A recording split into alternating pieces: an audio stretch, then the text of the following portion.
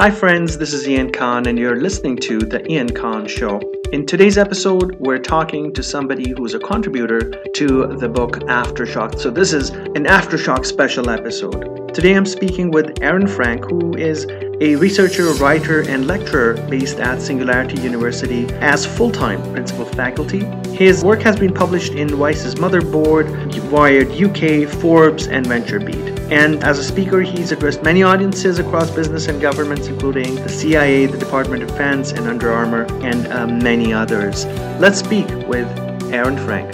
Aaron, welcome to the Ian Khan Show. It's such a pleasure to connect with you. You and I are now bound together by Aftershock, this amazing book that our friend John Schroeder has put together. And I say this every time. Every time I mention John Schroeder, he needs to pay me $1. I'm going to be a millionaire. Aaron, how are you? I'm doing well, all considered. How are you? I'm doing well. You know what? I'm trying to keep busy. There's so much to do, and it's just changed the way I do things. That's the only thing that has changed. Posting a lot of leadership live streams. Every Wednesday, we're doing leadership live streams. We get 300, 400, 500 people online, and they're talking about stuff. We get people together, leaders talking to people. So there's a lot happening with that. It's keeping me busy. We're doing these podcast recordings. They're keeping me busy, and there's plus other work as usual. How are things over at your end? You're in San Francisco. Yeah. Let's do a check, a life. What's happening with San Francisco? Things are a bit volatile at the moment, as you can imagine. So I am in San Francisco. We've been in a shelter-at-home directive now for about a month. I think it's actually almost exactly 1 month tomorrow, and we've just had it extended out another month at a minimum. So another month of it. I'm continuing to live my life pretty much as I was before. I work from home. I had been working from home primarily a lot before that. And actually, so I'm affiliated with Singularity University as a full-time faculty member there.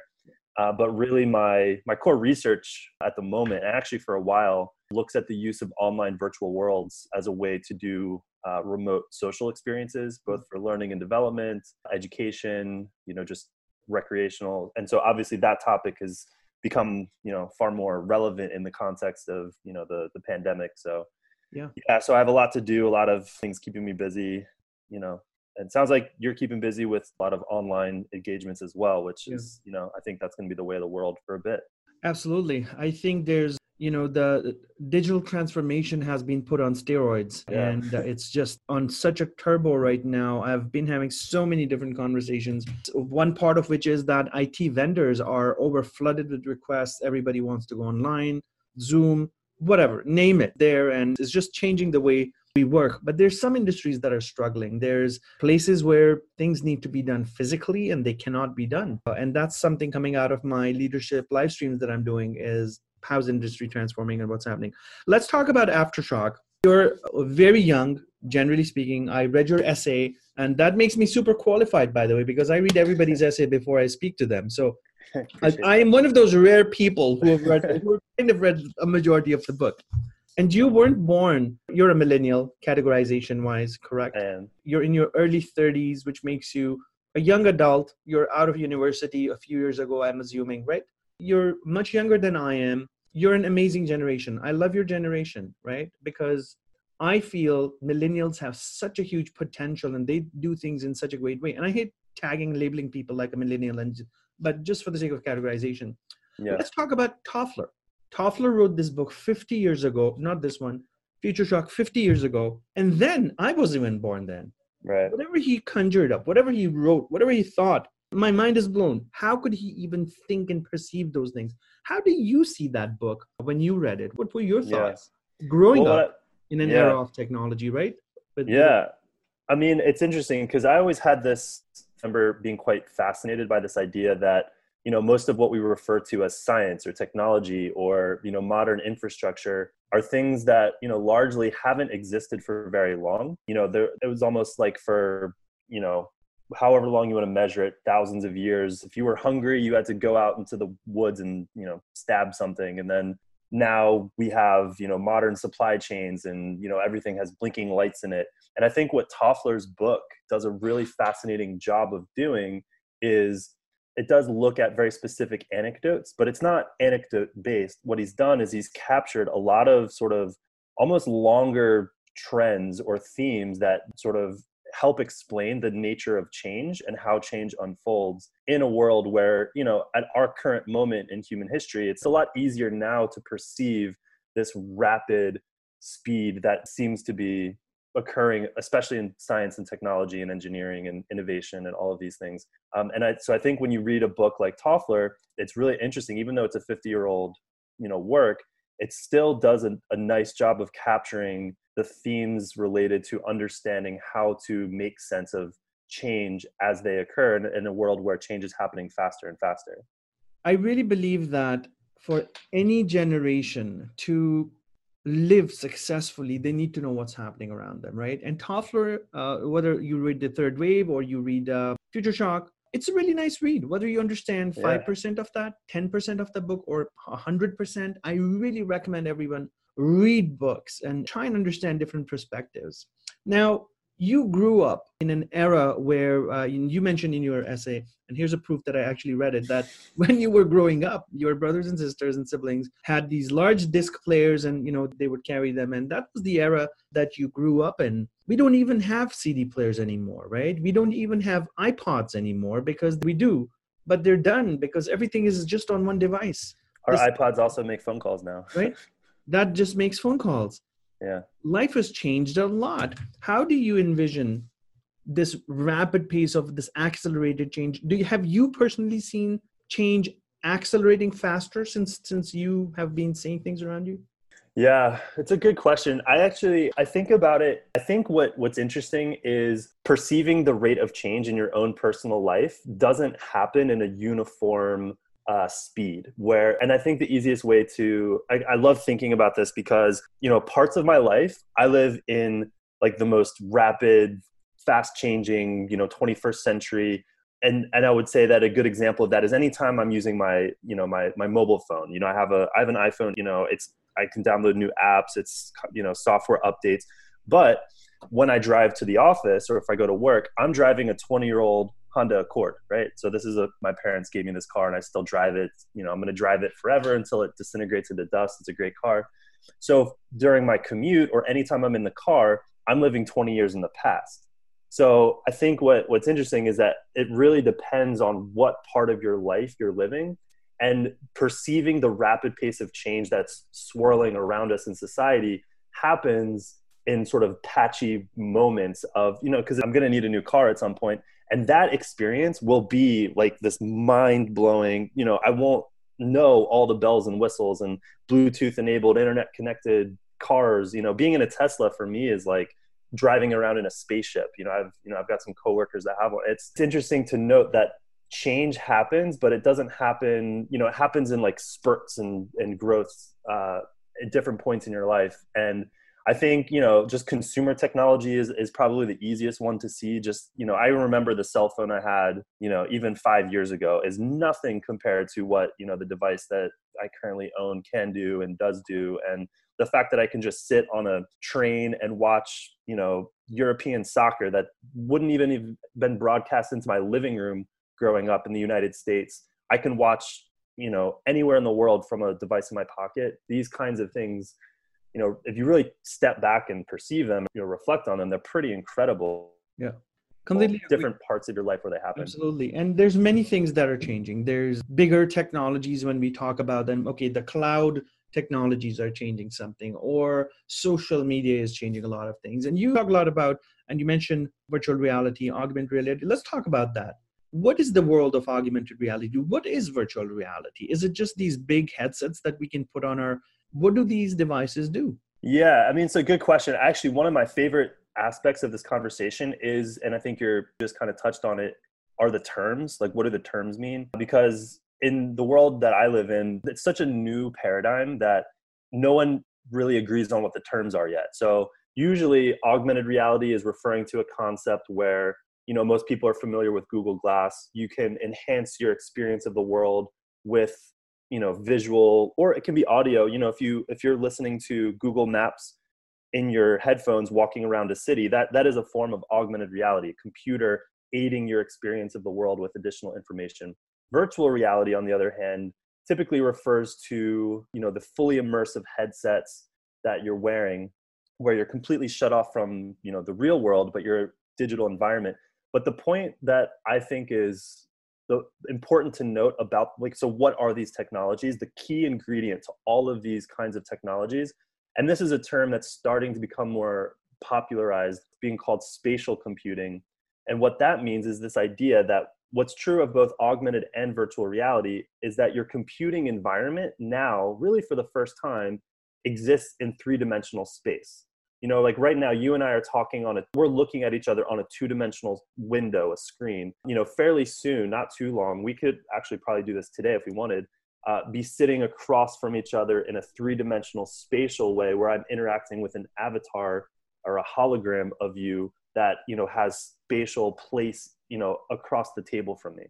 And so it's that element of three-dimensional space that's the really key ingredient to these technologies that makes them a very big deal and makes them what is likely the biggest shift in computing interfaces paradigm that we've seen in quite a while. So amazing. I love it. So the future of technology as it seems now is that maybe potentially we'll still have cell phones for some time, but they might change their form. They might become smaller. They might become sleeker. I don't know. These are some possibilities. We might have holographic devices that you just hold on your hand and they open up a new world of a 3D immersive, interactive, gesture-based, voice-based interactivity, and it does different things for you, whether, you know, there's an avatar that pops up and gives you real-time 3D directions of where to go next, or, you know, it points you towards somewhere, or pops up a document in front of you in 3D. Is that really going to be real? Is that where we're headed? Absolutely. I think if you think about, you know, we're so used to this era of computing where if you think about, you know, how clunky it is as a skill to learn how to move a mouse on a two-dimensional screen or type, you know, onto a keyboard to look at your, you know, the thing that you're making happen on your computer happens on a two-dimensional window. What you're describing, this idea of, you know, seeing documents, you know, pull out in front of you in three-dimensional space, or, you know, like wayfinding or navigation, you know, walking around a city for the first time, and instead of, you know, trying to abstract from a two-dimensional map on Google Maps that shows you where to go, which is, you know, it's useful, but actually imagine being able to see in three-dimensional space in the real world, in context of the real world, you know, where to go, how to navigate. You know, these kinds of concepts are certainly in development, and the core technology infrastructure to support these kinds of tools are being rapidly developed at the moment by a variety of companies. And I think what it'll do is it'll make our computing lives far more intuitive. It'll feel just more like a natural extension. You know, the human mind is a, you know, it's a 3D thinking thing. We're born into this world navigating three-dimensional space. You know, we learn by picking things up with our hands and bumping into things in space. And so just what we're talking about and what you've just described is essentially bringing our digital lives into that three-dimensional landscape, which is a far more intuitive way of participating in our digital lives. So the implications of this could be in different industries. We can think about new ways of learning, right? I have a 4-year-old and he's got a certain way that he learns at his age. And this could completely change the way kids now learn, right? As they go from their kindergarten to their university or whatever not. And now you have a shift in learning, and we're breaking that 100-year-old tradition of sitting in a classroom. And it's happening now as well, right now, because of COVID-19. We can look at healthcare. There could be changes there when it comes to learning, training doctors, accelerating the pace of how fast they learn. The future of work. I mean, we're going through a forced renaissance with respect to future of work right now because of COVID-19. But what are the implications with, virtual reality or one of these spatial computing devices? Help us understand maybe a couple of different industries, maybe healthcare and education, if you will, that what could be the possibilities? I'll talk about education because I think that is for two reasons. One, the most immediately relevant aspect that will impact most people's lives. Like every employee, doesn't matter what industry you're in, there's education is a part of everyone's job. You have to learn what your role is. You have to learn about your company. You have to learn what the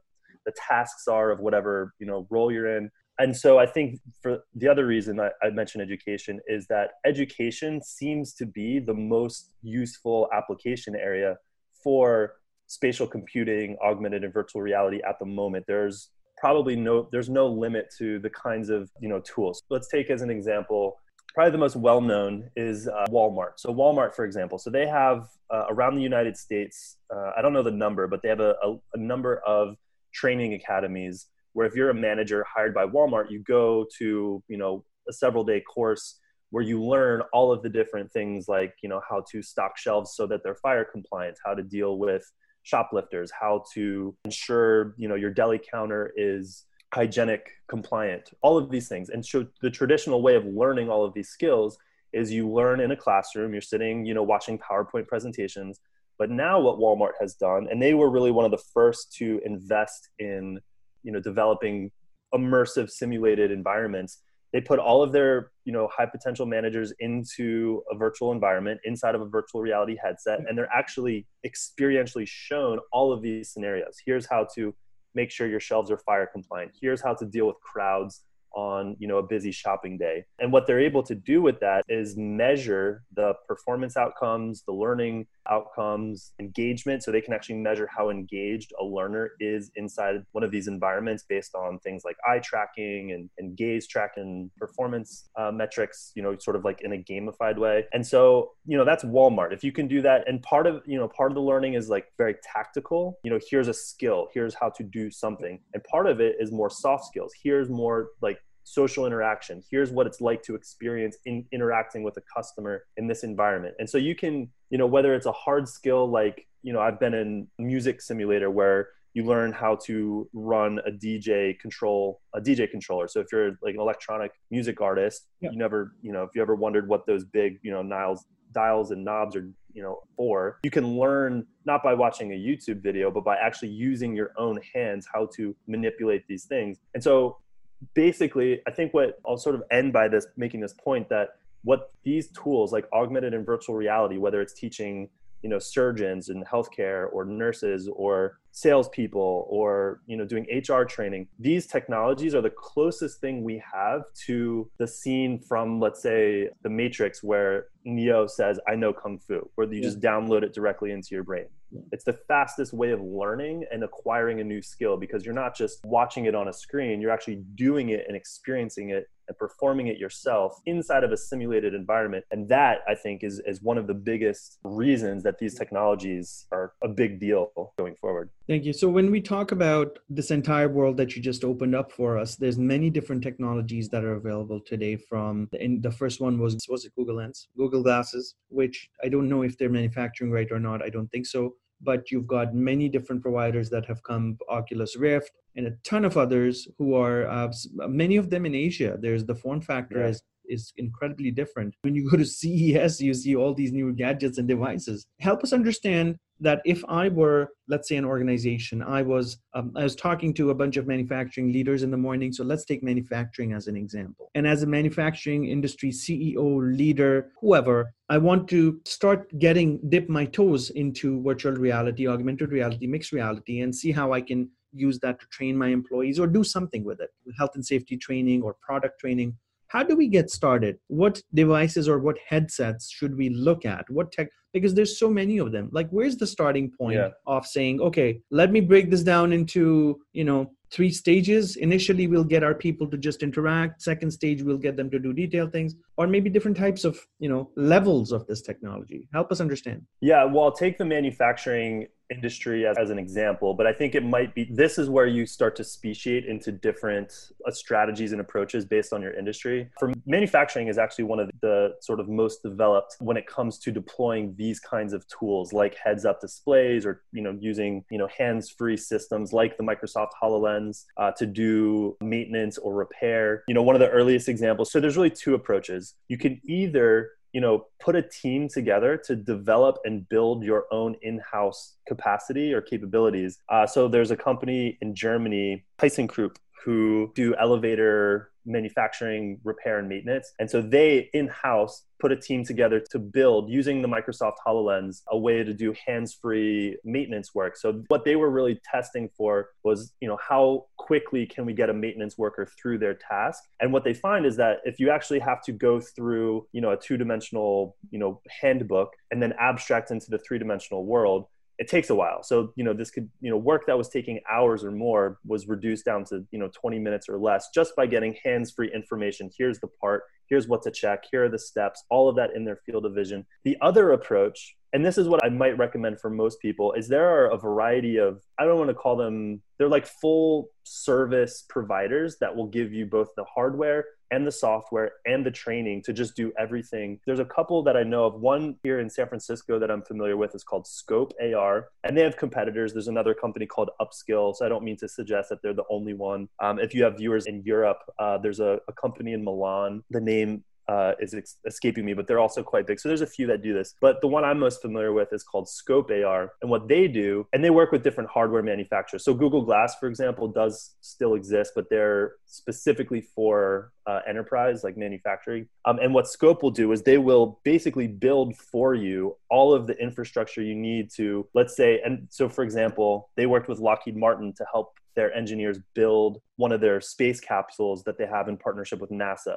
And so these are engineers that routinely before to build this, it's what's called the Orion spacecraft, they would have, their user manuals are not just like a few pages, like building furniture from IKEA. These are, tens of pounds of pages, thousands of pages. And so an engineer would have to look up the right, table, memorize the torque setting, go in and actually, screw in the right screw. Now, all of that information, and they in particular use the Microsoft HoloLens, they now get all of that information for how to assemble whatever it is they're building hands-free. And so with Lockheed Martin in particular, they actually have now deployed that same approach across all of their manufacturing processes across the company. But the point is, back to your question, there are places where you can go that will help navigate this with you and for you as a business. And there's plenty of companies that will help you do this, and they'll give you the hardware, they'll give you the training. And the outcomes seem to be, especially in manufacturing, quite dramatic in reducing costs, reducing errors, and overall just improving efficiency. Amazing. I think there's so much application out there.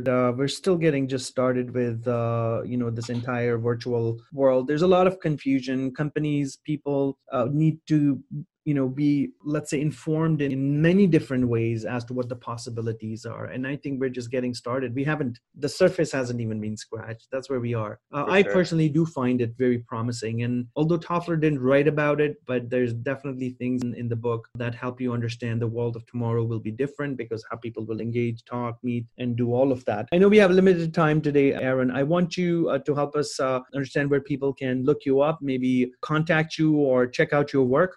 I would say the easiest place, I'll give you my email, but on Twitter, I'm just at Aaron D. Frank. Feel free to connect with me on LinkedIn. My email address affiliated with Singularity University is just aaron.frank@su.org. People can get in touch with me. That's probably the easiest way, just by email or LinkedIn. And yeah, happy to connect. Amazing. Aaron, thank you so much. And here it is. Where's your copy of Aftershock? Grab it. Right and here. I'm going to post a picture of this later on. But thank you for being part of Aftershock. And thanks to our friend John Schroeder for doing this. Aftershock is available on Amazon, and that's where you can buy it. But thank you so much. You take care, and we'll catch up again in the future. And I definitely wish you all the best. Stay safe, and let's come out of this COVID-19, bounce back out of it, and do something amazing. Appreciate it. Thanks so much, Ian. Thanks so much. You take care. You too. Hey friend, this is Ian Khan. If you liked what you saw on my video, then please subscribe to my YouTube channel and be inspired every single day with innovative content that keeps you fresh, updated, and ready for the future. For more information, also visit my website at iankhan.com.